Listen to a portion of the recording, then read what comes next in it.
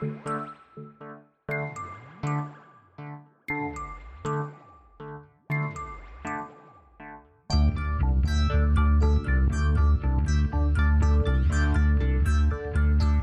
is Continuum Drag, a weekly podcast where we revisit sci-fi, fantasy, and just plain weird shows. This week, Threshold, episodes 7 and 8.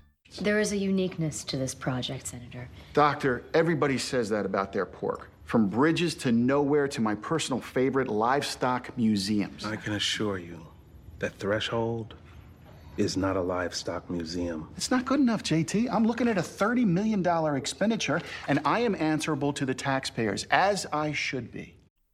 Welcome to Continuum Drag, the podcast interested in eating a plant-animal hybrid. I'm Luke, here with my co-host Jordan. What's real, Jordan? Here's what's real. I'm going to give you a little bit of wisdom from this show. Yeah, Are you okay. ready? I like wisdom. This is going to be something that people tattoo on their arms, you know? I'm into it. Okay. Here's the quote. Information starts with a trickle and builds to a wave. Oh, I like it. It's good. Yeah? That was from JT in one of the episodes. That's good for the office. Like once a little information gets out there, that trickle it just starts building. Yep. Oh man. Well, Jordan, we got 2 more episodes this week. But do you wanna do a segment first? Of course, yeah. We've done this before, which is I will give you all the main cast of the show, and I have picked one odd role from each of their careers, and you have to, based on just hearing the title of the movie/TV show, guess which actor it was. Great. I love it.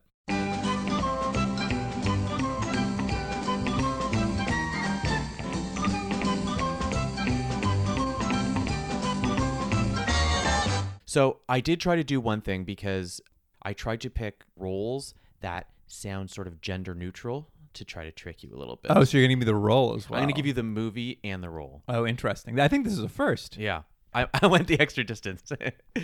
Okay. Well, just for the viewers, we have Carla Gugino playing Dr. Molly Ann Caffrey, Brian Van Holt playing Sean Cavanaugh, Brent Spiner playing Dr. Nigel Fenway, Rob Benedict playing Lucas Pegg, and Peter Dinklage playing Arthur Ramsey, and Charles S. Dutton playing JT Baylock. There we go. Those are all the ones. So, okay, so the first role, why don't I give them all to you, and then you kind of guess. All right. Bang them off for me. All right. I feel like we've never done this before. I'm really fumbling my way. The first movie is a 2011 movie called I Melt With You, and this role was Officer Boyd. Okay. Next movie is a 1990 movie called Q&A, which is like, what a non-evocative title, huh? And this character was Sam Chapman. Okay. You'll notice Sam Could go either way. Could go either way. Next is the TV series Oz. And this this was for a 2001 episode, and this person played murder victim. Well, that changes who I'm going to pick, but go on. Okay. I have a cartoon series that went for 3 seasons, and this actor / actress did it for all 3 years playing. The cartoon was called Generation Rex, and the character was Dr. Gabriel Rylander. What kind of dinosaur was it? I'm not sure. No, all right, we'll keep I'm going. not sure. I didn't look into it. We have another movie, 2017 movie called Wannabes, and it's spelled Wannabez. Oh, the little Z threw me Or, off. sorry, as Americans say Z, but we're Canadians, so we said Z. And that was the role of the manager. Oh, the manager. And finally, and because this is my favorite role, is a 2018 movie, not too long ago, called Age of Summer, and the role was the Yiz. It's called Age of Summer, playing the Yiz. Yeah, so again, the movies were I Melt With You, Q&A, Oz, that was the TV show, Generation Rex, Wannabes, and Age of Summer. All right. I'm going to go with, the first one was Officer something, right? But what movie was that? I Melt With You, 2011. That's Cavanaugh. Okay. Seems just, he seems like a man who always plays a cop. He does, doesn't he? Q&A, Sam something. Q&A, Sam Chapman. Well, you have a good memory. I'm going to go with Caffrey, Gina, what was her last name? Gina Gugino? Gugino? Carlo Gugino. I get Gina. Carla Gugino, yeah. Carla Gugino. I'm going to go that way. Yeah. I'm going to jump back. I'm going to go all the way to the last one. Yiz? The Yiz. Yeah, so that's Age of Summer. Age of Summer. I believe that's going to be Peter Dinklage. Okay. Murder victim. What year was that again? In the 2001 series of Oz. All right, that's got to be Lucas then. Because no one who's left would end up in that role. Okay, you have two more. You got Generation Rex and Wannabes. Oh, could you go either way on this one? I'm gonna guess Generation Rex is Brent Spiner. I feel like he ended up in animation at some point. I feel like that makes sense for him. That's a good guess. And then that would put old JT Baylock in as the manager in Wannabes. I could flop either way though on that one, but that's how I'm gonna fall on it. Okay, so let me punch this into the the Continuum Drag computer. It also does this. Oh, does this now too? Yeah, it does You've this too. upgraded It just adds up. Oh, it also just has a calculator. Updated that operating Yeah. system. So you scored 1 out of 6. My Oh, friend. whoa! I did not do well. Yeah. Who did I get? But to be fair, I mean, these were. I mean, I was just guessing. You're just guessing. I got Lucas right. No, you did not. Oh, darn. So I Melt With You, the 2011 movie, was starring Carla Gugino in the role of Officer Boyd. Okay. Charles S. Dutton was the person playing Sam Chapman in Q&A. Okay. Peter Dinklage played the murder victim in Oz. Oh, poor Peter. I know, what a role, huh? Murder victim, 1 episode. Just a wild guy He who would have been great on Oz. just shows up, gets stabbed. I know, that's what I thought. I was like, Oz, he must be a new character. No, he wasn't. You were right on Brent Spiner doing voice work. He's done a lot of voice All work. right, all So he right. did Generation Rex. Wannabes was Rob Benedict. That's Lucas. Lucas, yep. And of course, that leaves Brian Van Holt playing the role of the Yiz. I don't know what that means, but he's second credited in as the Yiz. So it's not like just like a character who walks by and is like, "Let's party, everyone." I'm the Yiz. I'm the Yiz. No, it's like he's a lawyer or something, you know. Amazing. Yeah. Anyway, so there we are. A lawyer called the Yiz. I don't know. I'd hire him. Yeah. Get me out of this murder charge, the Yiz. Hey, you know who you need? The Yiz. Bum, bum. Good round. Yep. Did not do as well this time as I have in the past, but That's you know, all right. There's always next it's time. all random. It's all Mhm. randomized. All right, Jordan. Shall we get into the episodes? Yeah, let's get into them. Here's the IMDb summary for Episode 7, The Order. While the Red Team investigates reports of people in a New England seaside village dreaming of the glass trees, Caffrey tracks down a leak and deals with the senator's inquiries.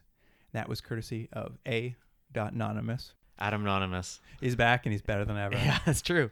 I will say I was happy the Glass Force finally returned. I'd almost forgotten about it. Has it been a while? I don't think we've seen it since the pilot. Well, it comes back in full force these 2 episodes. They're like, hey, remember this Glass Force? I'm like, yes, that was one of the better ideas you had. Yeah. Show us more. But it's back. The it is back, yeah. the grunts on the red team, Ramsey, Fenway, and Lucas, the sort of like lower class citizens in there.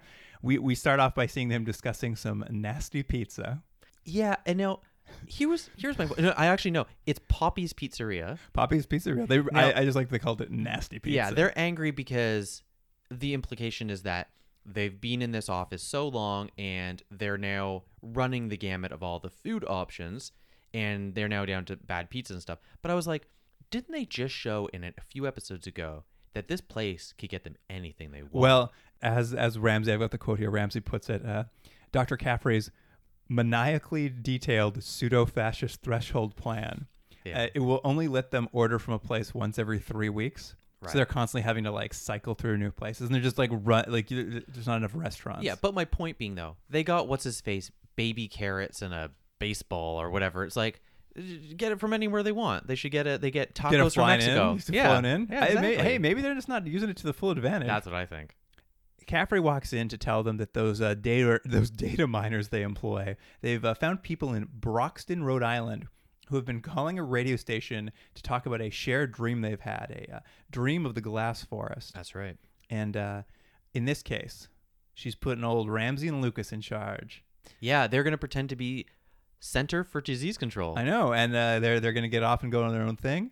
And why that's happening is because Caffrey and Kavanaugh have more pressing matters. There's been a newspaper article written about Threshold that says that Threshold's designing a military weapon that doesn't hurt children. Yeah. Some sort of like, well, just enough of the right information, but not quite all of it. Yeah, and that's what I guess what they're worried about. They're worried that the article is close enough to the truth that whoever's leaking it will only take a little bit more information to let everyone in the world know there's aliens. Although here at this thing, would it be the end of the world if we actually let people know that this That's a good big question. threat? You know what I mean? Like at this point, guys, like it's been what do they say, 12 weeks or something like that? Yeah. They've made no progress. They're not making a lot of progress, Right. yes. But one thing's for sure. there's a leak in Threshold. Yeah, that's true. And it could only be from someone in the team. Yeah, and it's Womp, womp, I know womp. it's weird though in this episode, as you mentioned, that Ramsey and Lucas are really the A plot, and this is the B plot, which is the first time I think we've had They've flopped that around. flopped it, Yeah. yeah. Well, let's run through what's going on with Ramsey and Lucas this episode out on Rhode Island. We'll head out there with them and run through that plot, shall we? Oh, and can I mention one real quick thing? Yeah, of course. Baylock mentions at one point that so far they've spent $30 million on Threshold. Why not? $30 million. We got to get all those pizzas. I guess. Those nasty pizzas. Yeah, nasty pizzas. $30 million. The people who have been infected or having these dreams, they are. It turns out they aren't infected by the like alien genetics. They're just like have some minor exposure to something, and the dreams are starting to fade. And there's only one commonality between all these people who've called into this radio station, and it's someplace they've eaten. Mm-hmm. Do you remember the name of the place? Oh, I don't know if I wrote it down. I know it's a like a fish and chip restaurant.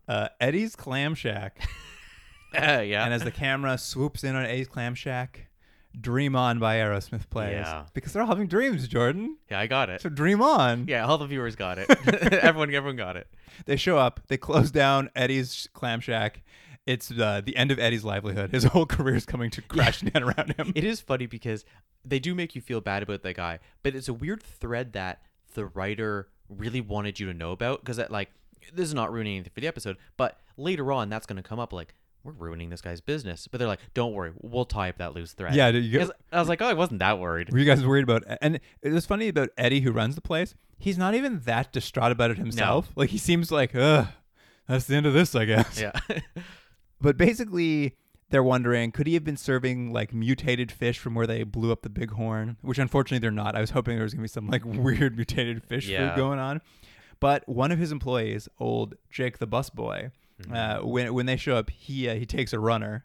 Yeah, and here's the thing. He couldn't have been more sketchy from the beginning. Oh, he's sketching out. As soon as he comes in, he's all sketchy. I'm like, well, he's guilty. And they're just like, they don't notice anything. To be fair, though, the two people they have, Ramsey and Lucas, they've never been in the field. They don't know what they're They looking don't know for. what they're doing. Yeah. They only realize something's up with him when they find his watch sitting on a counter, and the watch hands have curved into maybe the symbol. I know they keep wanting to do this. We've seen in static the symbol, and we've seen traffic lights go in the signal. This fractal spiral. The watch was the least convincing version of it. Like it was just like, why? Like it just felt like they had to jam it in, and they're like, yeah, they needed the a hands, clue. Yeah, it's just like the hands bend. You're like, do they? Well, and even watching it, because he picks up as a close-up of the watch with these like curling watch hands, and you can just hear the ADR addition. This watch looks like the symbol. Yeah, I know, it was bad. Anyway, they head off to the motel where Jake the busboy is living. Yeah. And when they get there, the first thing they do is they pick up his phone. They're like, what's the last phone call that we made on this phone? They're like, the bus station. So they send off all their armed guards to head down to the bus station. Let's say you and I are part of Threshold. Okay. We get sent out. We're just the numbers guys. We're just you work on software, I work on hardware. You know, that's how we run it. we go down for the first time. We're on a mission. We talk to Fish Boy. Then we go to the apartment. Don't you think we check the apartment? Do you think you just like open a couple doors? That is a real Threshold thing. There's been at least one other one I can think of. And I feel like there's at least been twice. two where they like show up at a place where they're looking for a man that they suspect of something, but they never like open a closet door. They're just like, I guess he's not here, and then he jumps out of the closet. Yeah. So I mean, and that's sort of ruining. That is what happened while they're They send their guys off, and then the Jake the busboy just walks back in. He was out of the motel room. He apparently walked out of the room for 10 seconds, and he walks back in completely shirtless. Yeah. Where's his shirt? I don't know. I think he was out doing laundry. Oh, maybe. He walks in completely shirtless, and he's just like, hey, I've got a gun. I'm going to shoot that wall over there, and I guess you two are my hostages now.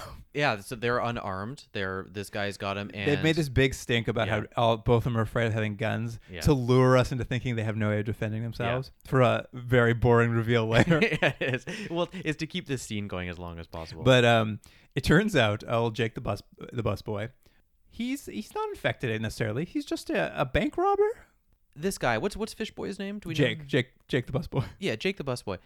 So he was a bank robber, and then while he was waiting for the money to get cleaned, he decided to take a part-time job in a restaurant? Yeah, he robbed a bank, ended up in this small town because when he had opened the bag of money he had stolen, it had one of those dye packs that exploded in it. Yeah. And he didn't know what to do, so he just like decided to lay low here and get a job as a busboy while he tried to figure out how to get all this ink off this money. It just seemed like I know what they were doing, but I was like, would you get a job as a busboy? Like, it just seemed so. I get it. It's not usually a job you'd get as a career, but it just seemed like a weird. Like, I'm like, why couldn't he just lay low for a while? I'm sure there was a couple bills he could have used just to. Anyway, that's the point. Is they're like, he had to make sure that he's bad. You know, that it's okay to shoot him later. And he's been having these dreams too of the Crystal Forest, and he thinks he's been poisoned by the dye. Mm-hmm. So it's a government conspiracy to stop him from robbing a bank. Yeah.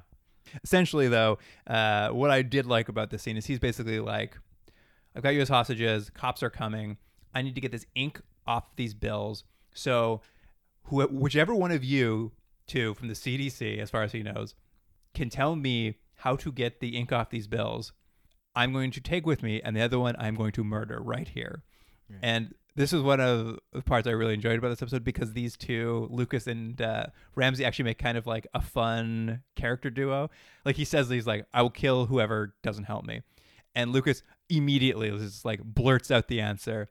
And like Ramsey's like, you just got me killed. And Lucas is like, sorry, I'm not going to die here. Like he throws Ramsey under the bus without like a breath, like a beat doesn't even pass. You know that at this point, the writers have figured out that even though the characters haven't quite gelled, the two actors are playing off each other rather well. So just keep, giving them the plot that they're to be together for some reason. Well, and then like once Ramsey's slated to die, Ramsey blurts out, I have a wife and 8 kids.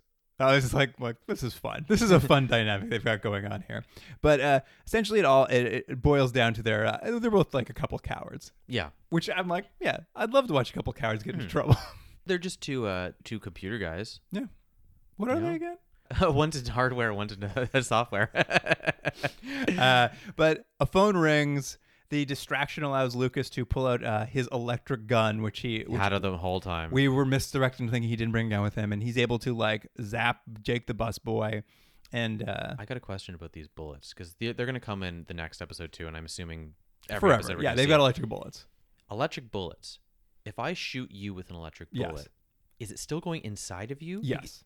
But then you're also getting electrocuted. You're both getting shot and electrocuted. Yeah, I know. It seems like a little much, doesn't it? Because they sort of, I thought they were implying that it's like a rubber bullet. Yeah, like it wasn't going inside and you're still getting electrocuted. But I was like, but no, it's a bullet. Because in this scene, when he shoots, he doesn't shoot Jake the busboy. He shoots at Jake the busboy, so that when the bullet hits the chair next to him, it shoots an electric charge out. And you're right. Because he's I can't shoot that man. He might not be infected. The bullet would kill him. So let me just give him a zap.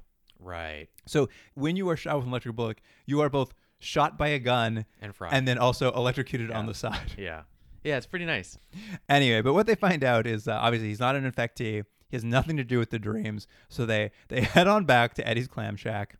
And it turns out, you know what? Eddie built this place himself. And very recently. Very recently. This is a very new business. Because one of his bar rails, he built out of a plank that washed up on the beach.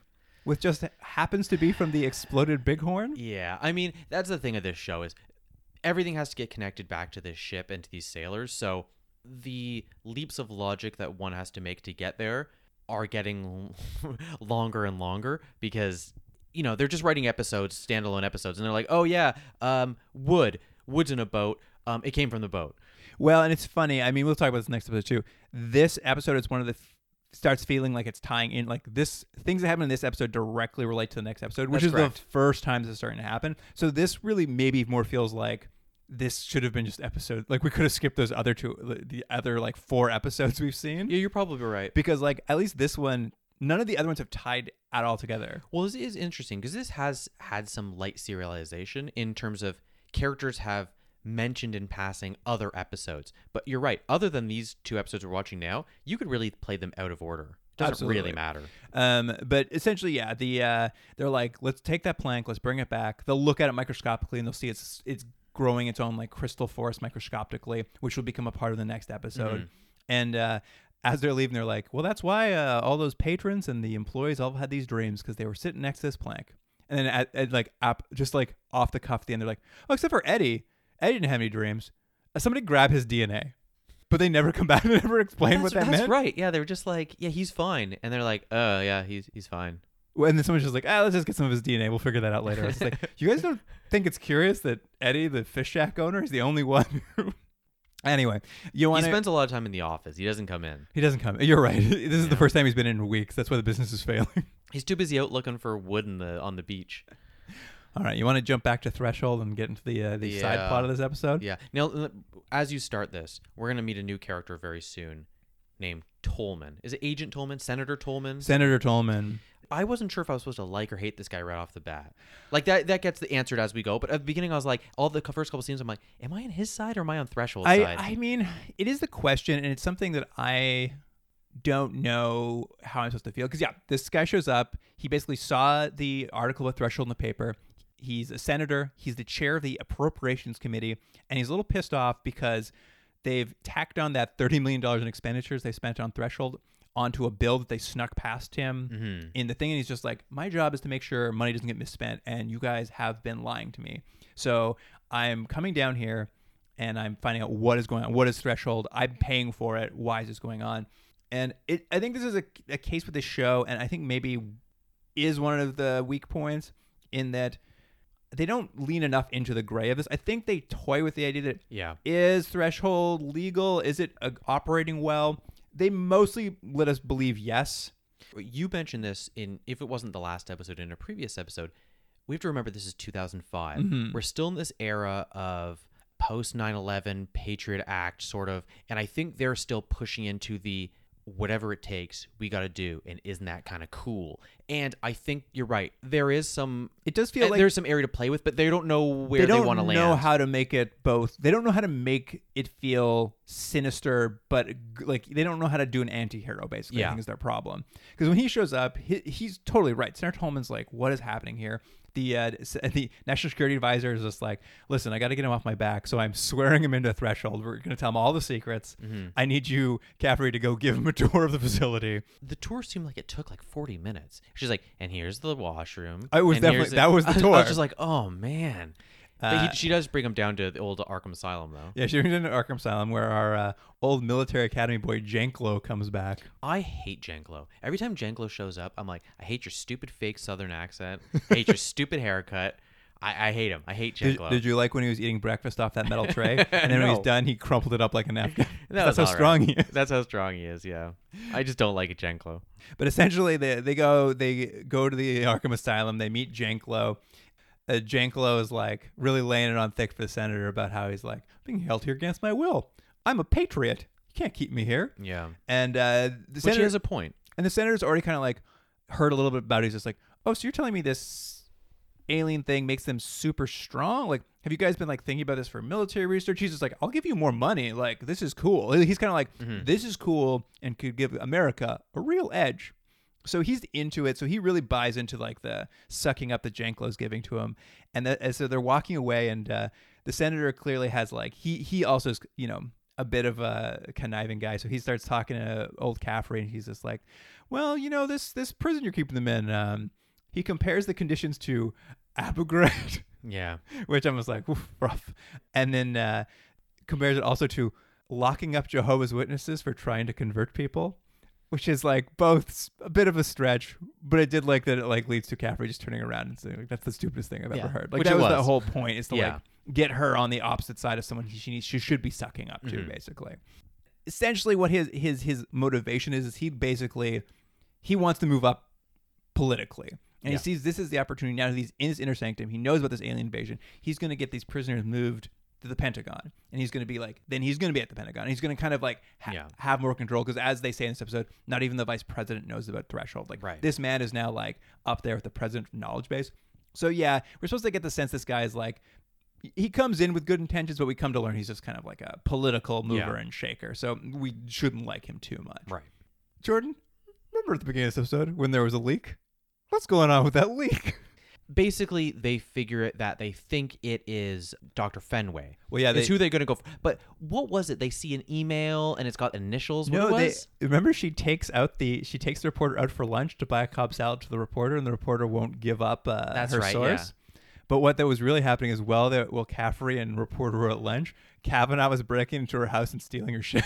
Oh, right, yeah. So, anyways, it's a long way to go that they think it is Dr. Fenway. Her notes have her source written down as like NF is the thing. So could it be Nigel Fenway? And he gets called down to the principal's office. He's very irritated about it.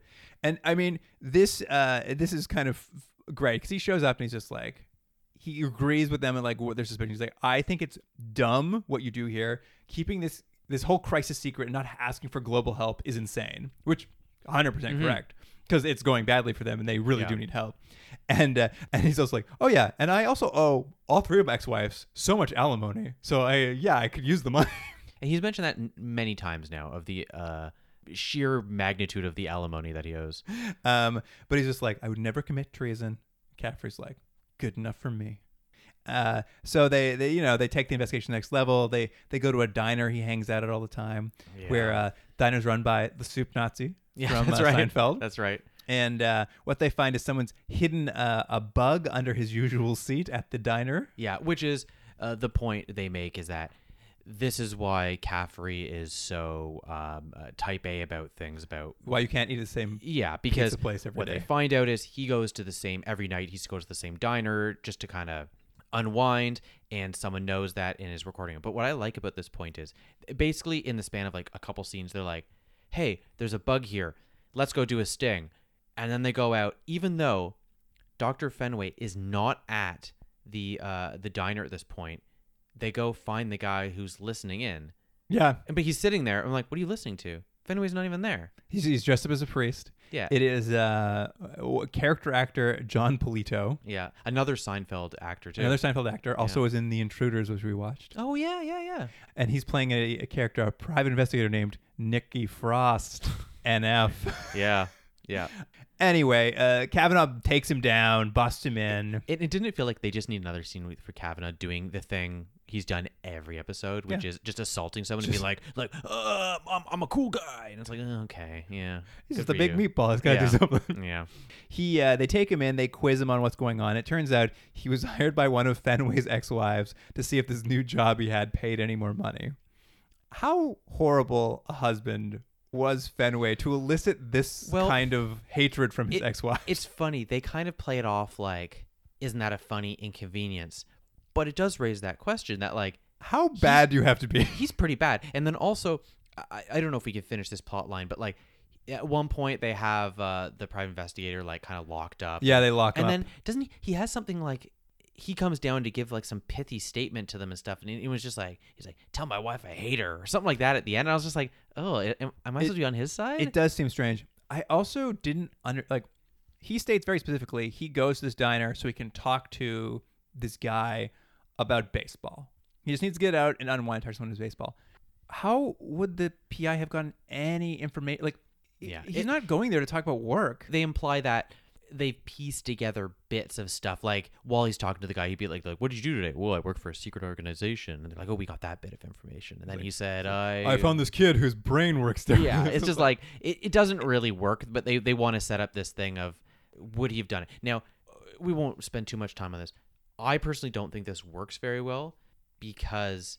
Well, I want to talk about this next scene here because Okay. I think this will go into exactly what you're talking about. Because this basically leads into a heartfelt discussion between Fenway and Caffrey about following the threshold protocols and isolating yourself from everyone you love so that you can keep people safe. And it's just something I don't think works on this show. Like, they're trying to emotionally connect you to characters who are jerks. Yeah. And it's not a problem to have a jerk. I don't think having an anti-hero is an issue. But what this show always wants you to do is they like such a heartfelt scene between the two of them. We're talking about just how hard it is to be doing this work. And I'm just like, we don't like them enough for that to tug our heartstrings. Well, it's something I was going to talk about at the end of this, but it is something that I've noticed, which is they've had sort of this intermittent success with character building on the show. Sometimes it's worked well, sometimes not so well. And as we get into the back half of the series, any sort of dramatic turns or reveals that they want to do, like this one, that maybe he was a spy or whatever. I just don't think they're going to have the excitement the show hopes is going to have. And I think it's because it's not about the actors. The actors are fine.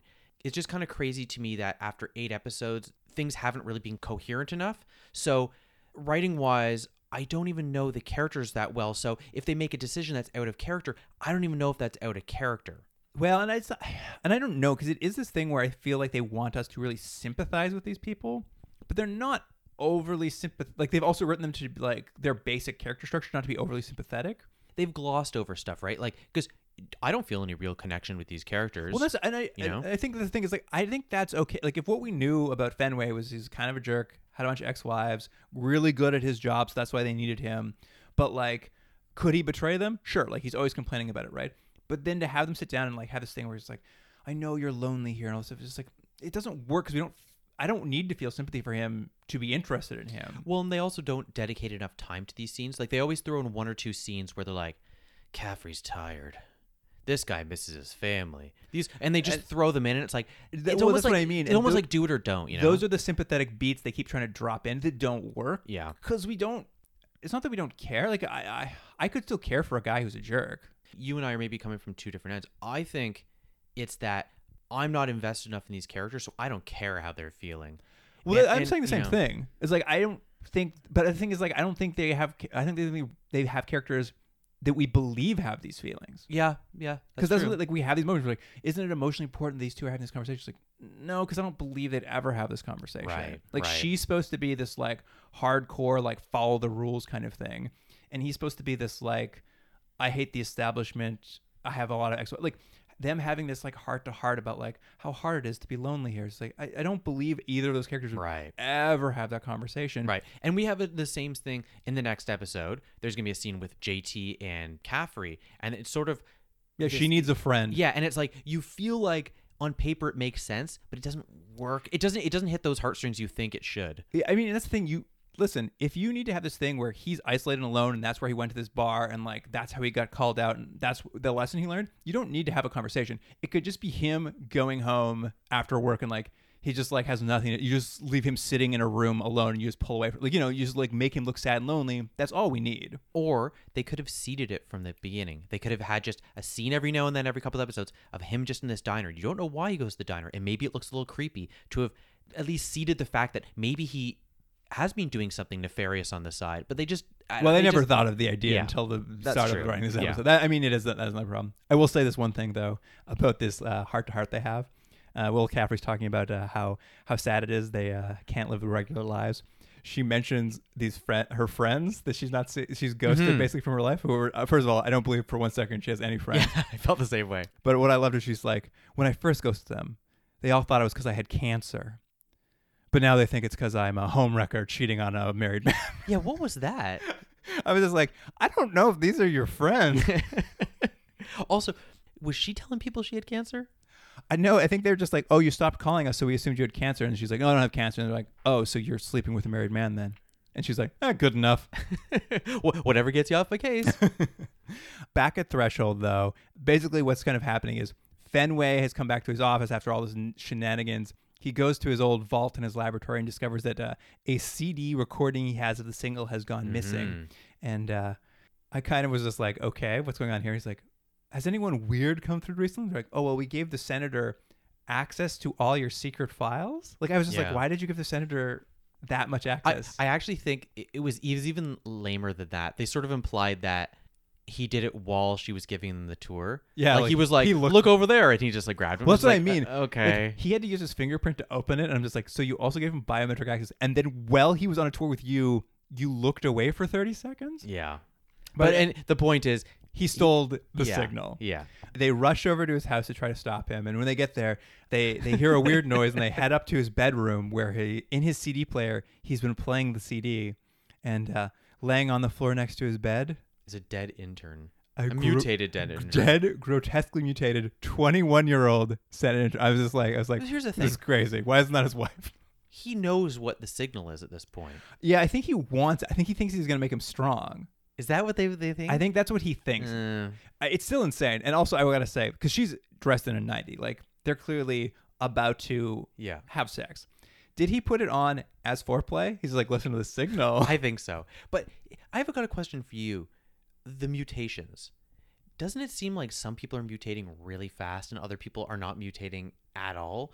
Do you know what I mean? Because it's like old a DJ girl. She Right. listened to the signal over and over and over, and she just kind of got a little weird.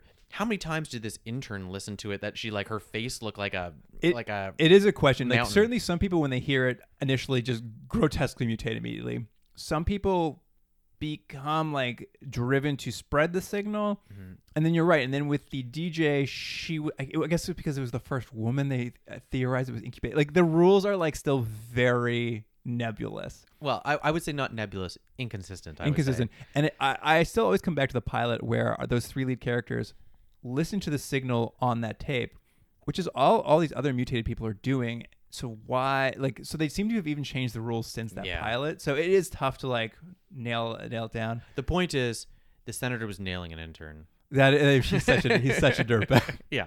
But it does lead into my favorite part of this episode. They hear a noise coming from the bathroom.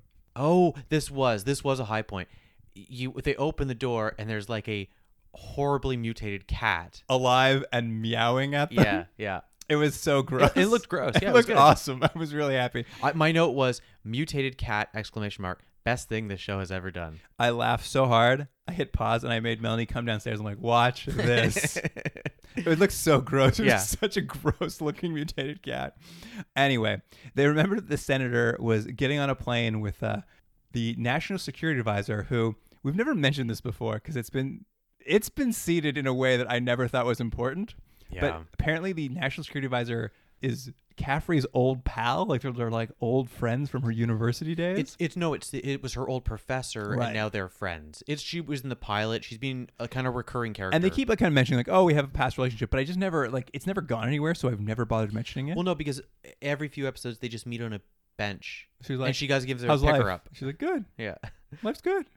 Anyway, they're both on a plane headed to LA that day. So they're like, we got to stop that plane. They're like, already took off. So she gets on the phone and calls the cell phone of the national security advisor, and he's like, hey, I got to warn you, the senator up there, he's listening to the signal. He's mutated. And she's like, no worries, everything's fine. We'll be touching down soon. Mm-hmm. And they get off the phone, and they basically are like, wait, the things she told us aren't true. She's lying to us. So everyone on the plane is now mutated. Yeah, they make a bit of a logic jump. Now, I'll give the show this.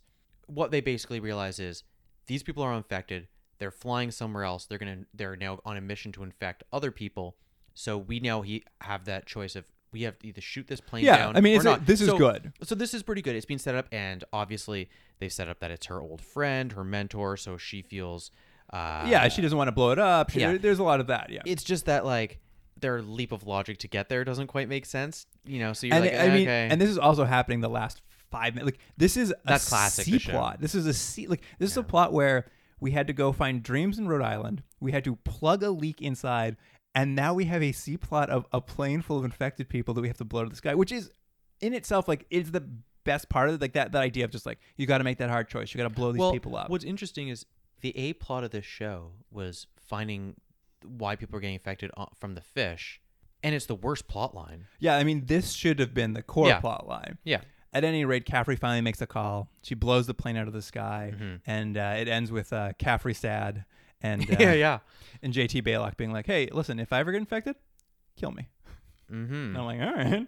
But they get to mention that the restaurant owner gets a $75,000 reward, so Yes. he's okay. I have this little thing here with a little denouement for our other characters. Is yes, the Lucas is mad at Ramsey for being such a cold-hearted bastard, but not caring about that. But Ramsey got him the reward for catching Jake the busboy, the Yeah. bank robber. So he's sure his business is gone, but he got $75,000. And the other kind of denouement for the character is Fenway. He goes to visit that PI, and he tells the PI, he's just like, because you leaked that information to the press, it's your fault that intern is dead. Yeah. And when the PI doesn't show enough remorse, he's just like, well, I'm charging you with a felony, so how do you like that?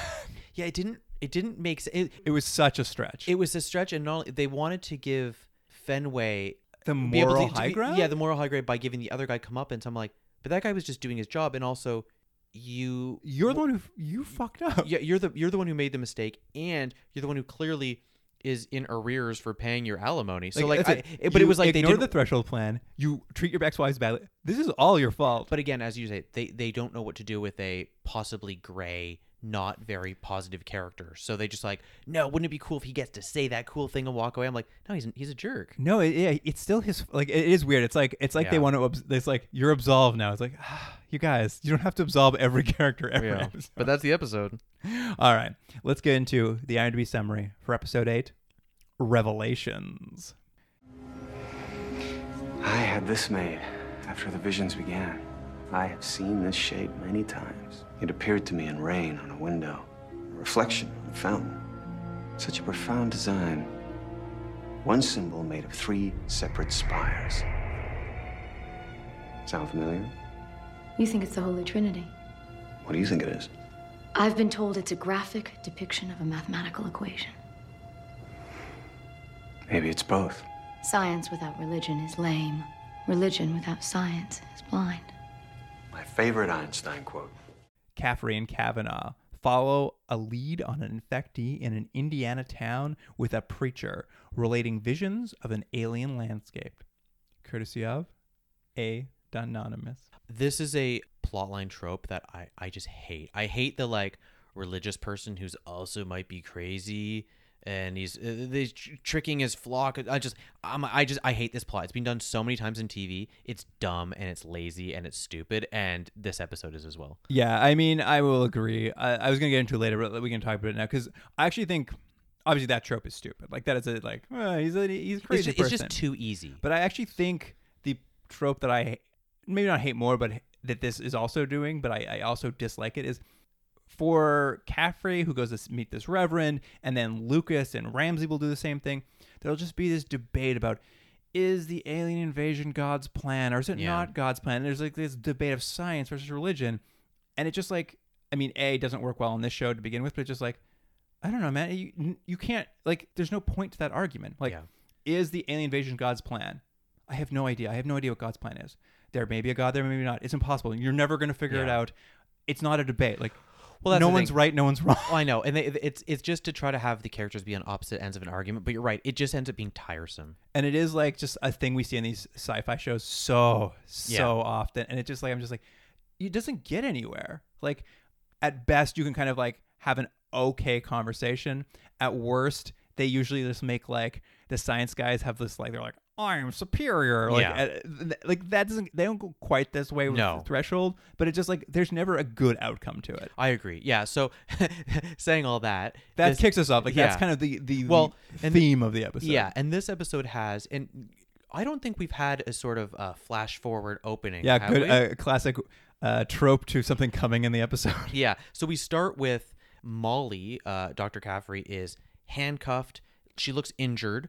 I noticed. Creepy basement. Yeah, in a creepy basement. There's images of this religious figure that we're going to see as the Reverend. There's a lot of like religious iconography around. I did notice it's the first time she's ever worn jeans. Oh, you're so good at that. Mm-hmm. I was like, jeans? Whoa, is it a weekend for her?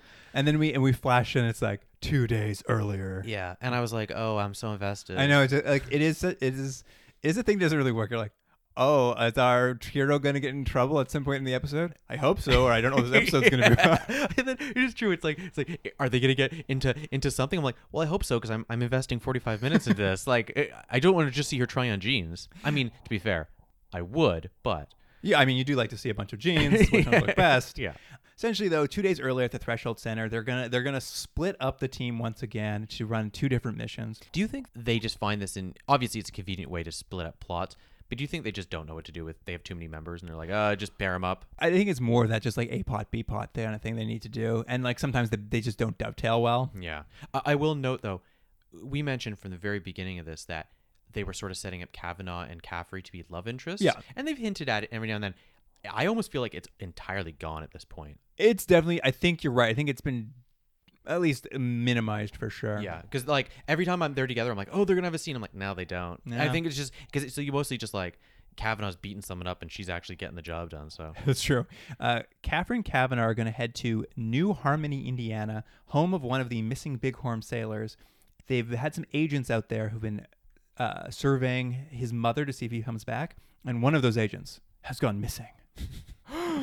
And then our second plot is Ramsey and Lucas, after finding that chunk of wood at the clam shack, they suddenly realize, they're like, hey, maybe we should check on that boat we exploded at the bottom of the ocean. And so they're going to be doing a deep sea dive from the comfort of their home to check up on the old Bighorn. And one real quick note. How much better would it have been if they actually had to get into the boat? I will say this about that is, like, I haven't seen this much B footage used for a while. Like, there's a lot of just like stock footage used of like boats going places, and you can just tell it's like, oh, we're not taking any of these cast out in the ocean again. We'll just find some footage of a boat, find some footage of some stuff guys, underwater. we built the Threshold Center. They're not leaving the center. And Dr. Fenway, I guess this episode, as always, is just a floater. He just floats between plots as required. Well, because they only, I think one mission, it was like episode 3 or 4, he went out with them, but otherwise they don't know what to do with him. So he's always just back looking at screens being like, interesting. In this episode, because Caffrey's sad because she killed her mentor and she's going to become friends with JT, there literally is a scene where she's just like, well, you know, Lucas and Ramsey, they're really getting along, and yeah, that's right. And I'm gonna hang with you. And Fenway, she's just like, hey, he's just Fenway. Like, they clearly are also like, we don't know, he's just here. You want to follow Dr. Caffrey and Kavanaugh first out to Indiana? I guess, yeah. So I'm trying to remember what it is, why did they initially go out there? They're going out there to find that missing agent. They go out there and they meet with his partner, because they've been staking out the mother's house. They're like, she must have something to do with this, so let's break into her house. That's right. They go into the house, and for some reason, I thought it was funny that the big crux of everything is they find receipts. I know. It's you get to watch characters talk about receipts and look at receipts and then talk more about receipts. You're like, okay, great. But basically what it is they think maybe the missing sailor is there. And so they're looking at receipts, trying to figure out, did he buy it or did his mom? That's how exciting this is. I mean, her grocery receipts are quite large, but there's no food in her fridge. Yeah. But the agent who's there, like the one who's not missing, is there. And he's like, don't worry about those receipts. Every week, she gives all that food to the food drive of the church. Mm-hmm. And Caffrey's like, you mean this flyer for this church I just found on the fridge? Yeah, right. What's on that flyer? The flyer has sort of like, discussions. Oh, come to church, blah, blah, blah. But it's there's an image of the glass forest. The glass I believe forest, the Reverend refers to it as the sea of glass. Right. Yeah, because it's a reference. He makes a reference later. There's a what was it? I wrote it down. It was Revelation. Oh, that's right. He does quote Revelation. Oh, and by the way, it was Revelations 4:6, and I looked it up. He paraphrases. They paraphrase. What he's saying is in there, but he really goes out of his way to make this work, is what I'm saying. But anyways. So they head down to the church and to see the Reverend process. And what do they go undercover as at the church, Jordan? Oh, yeah. I don't know what the publication is, but she's pretending to be a writer, and Kavanaugh is a photographer, or he does graphics and photography for like a religious magazine. For modern spirituality. Yeah, yeah. And so they dress up in their Sunday best, and they go to the church in the hope of talking to the Reverend and basically go, we want to have an interview with you about these dreams. Yeah, your visions you're having. Yeah. And he's all like, yeah, great. Sounds great. Yeah. And they also, like, all the people at the church are like, we've had the dreams too. He's right. We've all had these dreams. And they sort of interview. There's a montage where they interview everyone, and they all have had, like, non-alien related dreams. It's like, a dream. The whole town was on fire. It was great. Yeah. Like, so they realize really the only one they have to worry about is the priest. And they kind of focus in on him. And this is kind of where we get into a lot of the, like... That was a weird thing, though. Why did they have to even drop in, oh, they all have dreams, and they go, oh, no, they don't have dreams? Like, I get it, because they want to narrow it down, but, like, why even mention? They could have just said, the Reverend has dreams. Yeah, I think they were, like... Because that montage was so exciting. I think they're trying to play off of the last episode where everyone else... Like, because this one's so related, like... They're going to the sea because of the crystals they found on the log. She's sad about it. Like, and I think that last one, they had found a town with a bunch of dreamers. Right. So I think they were just trying to steal from that episode and then like misdirect you and be like, oh, what piece of log is it going to be? Right. Wouldn't it be great if every episode was a different piece of wood? Which piece of wood? At any rate, while she's talking to this Reverend, they kind of chat about religion and science, and she notices he has this on his stained glass window. He's got one commissioned with the spiral and the stained glass. He's been very productive. Yeah, I know. And she's just like, hey, where'd you see that crazy spiral up there? And he's like, oh, I saw it in the fountain outside next to the church's garden. And so she takes a little trip outside to have a look in that fountain. And we get what is my favorite part of the episode? Well, it is good. So first she goes to the fountain and she's kind of looking, and there's a lot of like bugs going around, and I think like they have like a CGI bug goes on her at one point. Like a housefly lands on her. And then so she's like, oh, that's interesting. And then she walks over to the garden. Didn't you notice the housefly was also horribly mutated? I didn't notice. It was all grotesque. Like in that close up, it's all like weird and like the fly, basically. It's all so something's funny. She goes over to the garden. She starts looking, and it's in a nice, organized garden. Some lettuce. Yeah, and she starts looking in, and for whatever reason, she looks into the lettuce. She pulls open the leaves, and there is like what looks like a mouth without the mouth. It's just gums and bloody teeth, and it's just hideous looking. And actually, at this point, I thought there's been a couple things like that now in the show, the cat and stuff. I'm like, I almost feel like this is what the show should push into. They're actually pretty good. The body horror elements? Yeah. And it's like, they don't, I know it's like, it's basic. It's probably on at like 8 o'clock at night on cable television, but like, holy moly. Lettuce full of teeth? It's gross. Stuff. Yeah, it's great good stuff. And they do that better than they do relationships. Anyway, the whole Threshold team swoops in. They quarantine the whole church. They start digging up the garden. And they did have a point where there was a bunch of police standing around the garden with the garden just taped off, and for some reason that was the funniest thing. I laughed and laughed just watching a garden be taped off. Don't go in his garden. Yeah, it was just crime scene. Yeah, it was very crime funny. Garden. Yeah. And what was in there? Teeth. Well, and they're like pulling up the lettuce, and like some of the lettuce stalks have like crystals growing out of them. They're like, well, this is alien lettuce if I've ever seen it. They do say that. And then like I have the reverend's just like, this is religious persecution. I'm just like, I mean, you got teeth in your lettuce. I don't think it is. Yeah. So they basically think, oh no, people have been eating this food. Although, dear God, if you're working in the church and you're making like a nice sandwich for people and you start pulling back those leaves, you're not using that lettuce. I do think they're not sure if anyone's been eating it, but they're like, where did it like? Yeah, they're worried that if people have been eating it, they may be infected. What could happen? And theta waves and the usual. But they at this point they figure out that the mom hasn't been giving her groceries to charity after all, so they circle back to interview her. Because if she hasn't been giving her groceries to charity, well, clearly her son must be back in town. Mm-hmm. And they all sit down in her living room to have a nice chat. And I think she excuses herself for 2 seconds, like, I gotta go get the tea or something. And she walks back in with a shotgun. Yeah. Just starts blasting at them. Yeah, she starts shooting.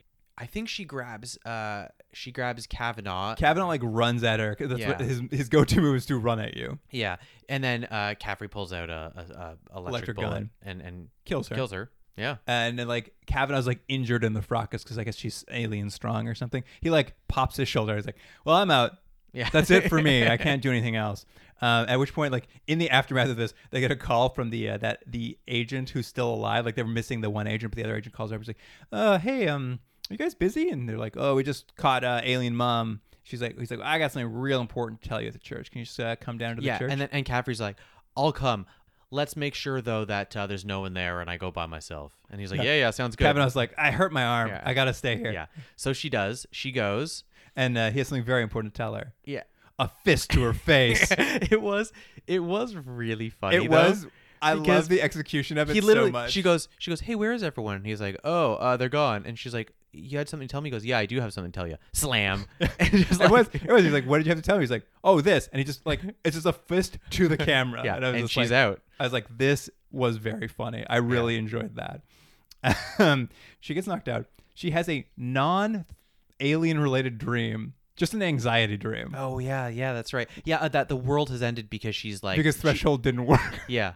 But it's not related to this one's just a legit dream, not related to alien dreams that the only other dreams we've seen. It is weird to have a dream sequence when you've established that dreams are important and go, by the way, guys, this one's not. This one's just an anxiety dream. This one's just a regular dream. But she finally wakes up in that basement we saw at the start. She looks to her right. Somebody's killed Sloth from the Goonies. That's exactly what it does look like. Yeah, there's like, I guess... Who is that? I think it's the agent who's been missing. Oh, I guess they tried to mutate him and it didn't work. I thought maybe it was that intern again. But like the makeup effect, I was just like, that is just Sloth from the Goonies. Like I was just like, he's here. He's dead now. The aliens have killed him. The sailor finally makes his appearance from the guy from the Bighorn. He is there. He, we are told, is an agricultural engineer before he was a sailor. Yep.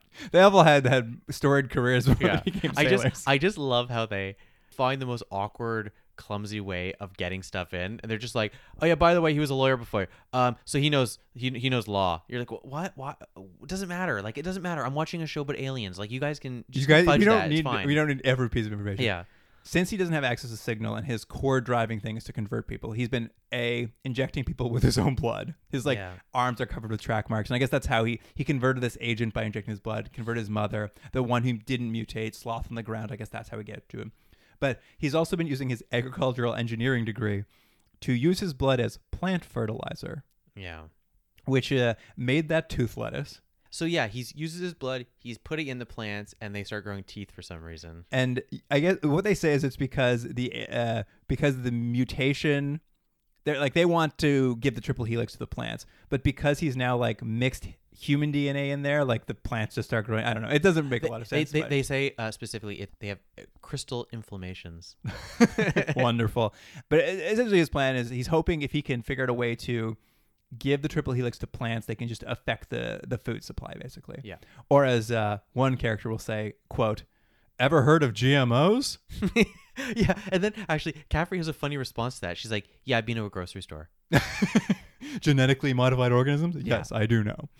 So she's tied up. He's menacing her. He's like, I'm going to inject you with blood. I'm going to give you my blood, and you're going to be a mutant, and you're going to tell me all your secrets. But she has a Swiss Army knife with her. Yeah, she has. Now, wouldn't this be a great Naked Gun-esque sort of moment? Because just before the guy comes, she has her Swiss Army knife. She's trying to pick the lock to get out. But because it's Caffrey and she is someone who thinks about all the possible outcomes of something, she should have had like 1,000-piece It's a huge Swiss Army. Swiss Yeah, Army yeah, knife. huge Swiss Army knife. That That would would be have been very funny. good. That would have but been good. Instead, it's just a normal Swiss Army Also, knife. I forgot about the Swiss Army knife because it doesn't matter.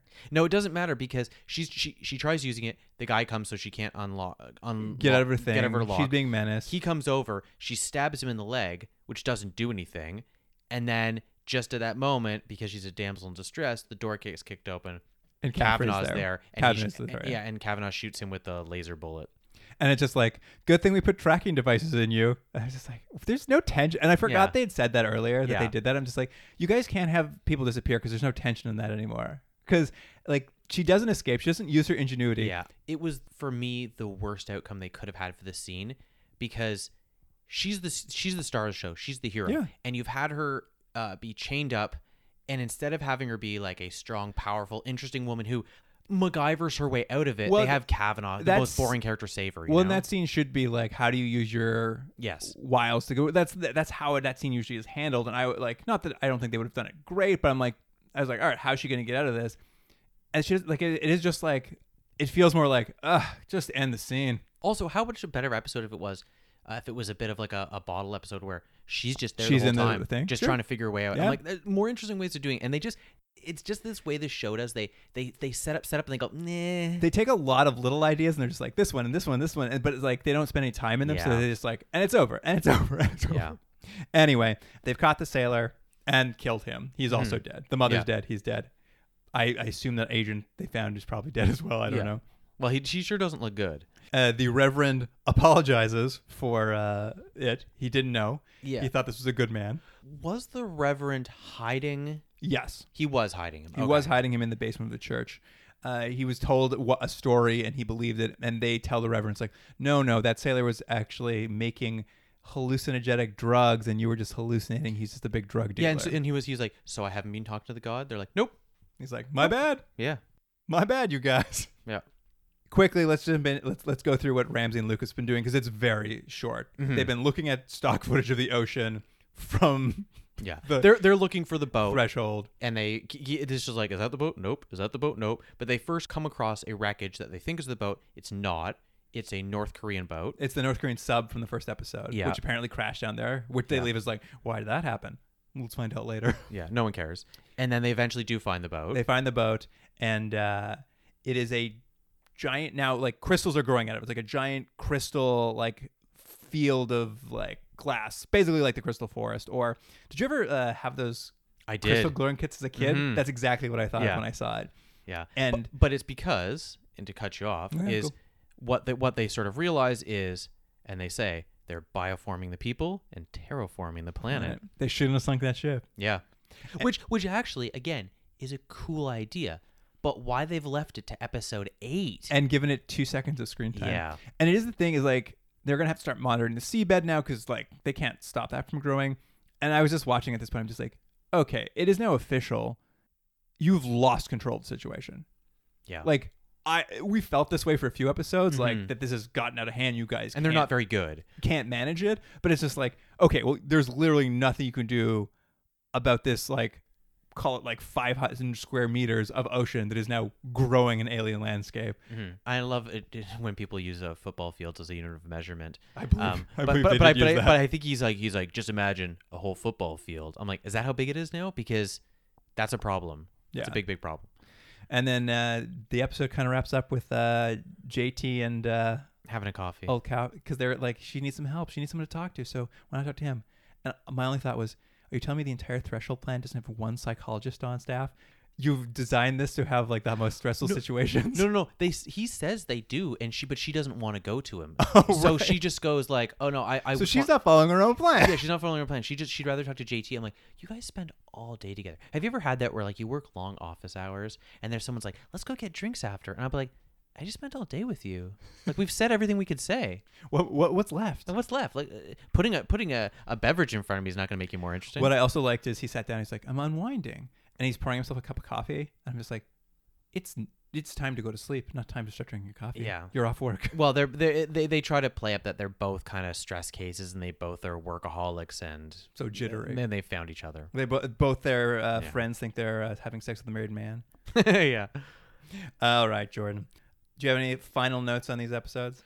I would only say what's kind of interesting is for a serialized show, they've clearly at least sort of started in these last 2 episodes progressing. They're only starting to get that rolling. I just feel like there's zero momentum. Like the characters are always acting like there's an urgency to the emergency, but as a viewer, I don't feel it at all. It is like they in the last and these 2 episodes are like are certainly weak serialization, but like the most we've had so far, I feel like. Yeah. And I'm just like, you're in episode 7 and 8. Get your wheel, get some traction underneath. Well, it's you like, guys. and not only that, but even when they do have like a meaningful conflict, it's spread out over multiple episodes. So it just kind of loses something, and anything that was interesting ends up just being kind of shallow. So you just go, oh yeah, there was a dream that someone had 3 episodes ago. Okay, it doesn't matter. It doesn't know how to serialize. Yeah. And the serialization is actually, I think, hurting the show. It's hard to say. I don't disagree, but I'm just like, I was like, either go all in or just cut it all out. You're probably right. It's just like you got to pick a side, you guys. Yeah. All right, Jordan. Do you want to rate the order? Sure. I have made no secret that I'm not really enjoying this show. I find this too much to be a weak procedural show, and I don't like procedural shows as they are. All the things I like of the show, it doesn't want to do, and it's like teasing me. It's like, hey, it's like an alien show, but we want to talk about wood. So I gotta give it a 4 out of 10. 4 out of 10. Yeah. I obviously am a little more forgiving of this Yeah. show. Obviously, it's obviously not a great show, but there's like I enjoyed having Lucas and Ramsey running around together. They had some fun moments. I enjoyed that. That mutated cat. Oh, the cat got 1 point. It was a 3 out of 10 until that cat was showed like up. that. I think for me this was like a 5, and then that cat showed up, and I'm just like, all right, give me that cat. I was like, I'm gonna give this a 6. I'm gonna give the next episode. What was 8 called? Revelations. I'm gonna go all the way down to a 3, and that's giving 2 points for those teeth. Great. I didn't like the basic premise of it. I didn't like anything. And it's, again, if this had maybe been the 2nd or 3rd episode, I'd be like, oh, okay. But it just is like, guys, you're getting so long in the tooth. No pun intended. I feel like the show is just very average. Like, I think for the most part, most of these shows run a 5, and the best they can do is like come up by a point. Yeah. For me, I think you're right. The premise of this is so hackney, so cliche. But because that was good. That mutated fly and the teeth in that lettuce were so cool and fun. It's going to climb its way back up to a 5. Yeah, okay. It would have been lower, but like I was just like, I love those teeth. Yeah, we're not too far off. Since this show has been hovering at the breaking point for so long, I'm going to have to fire up the computer here and have a little look-see into where we are with the escape pod. I've already strapped myself into the escape pod. I'm ready to go. I know I'm just going to sit there lonely because we're not going. I just know. You don't think we're going to go? No. I'm ready to go. I've got my helmet on. My boots are on. I've already got a snacks, Luke. Three types of snacks. You've been trying to leave for weeks. All right, well, let me punch the numbers in here, and we'll see where we're falling on this.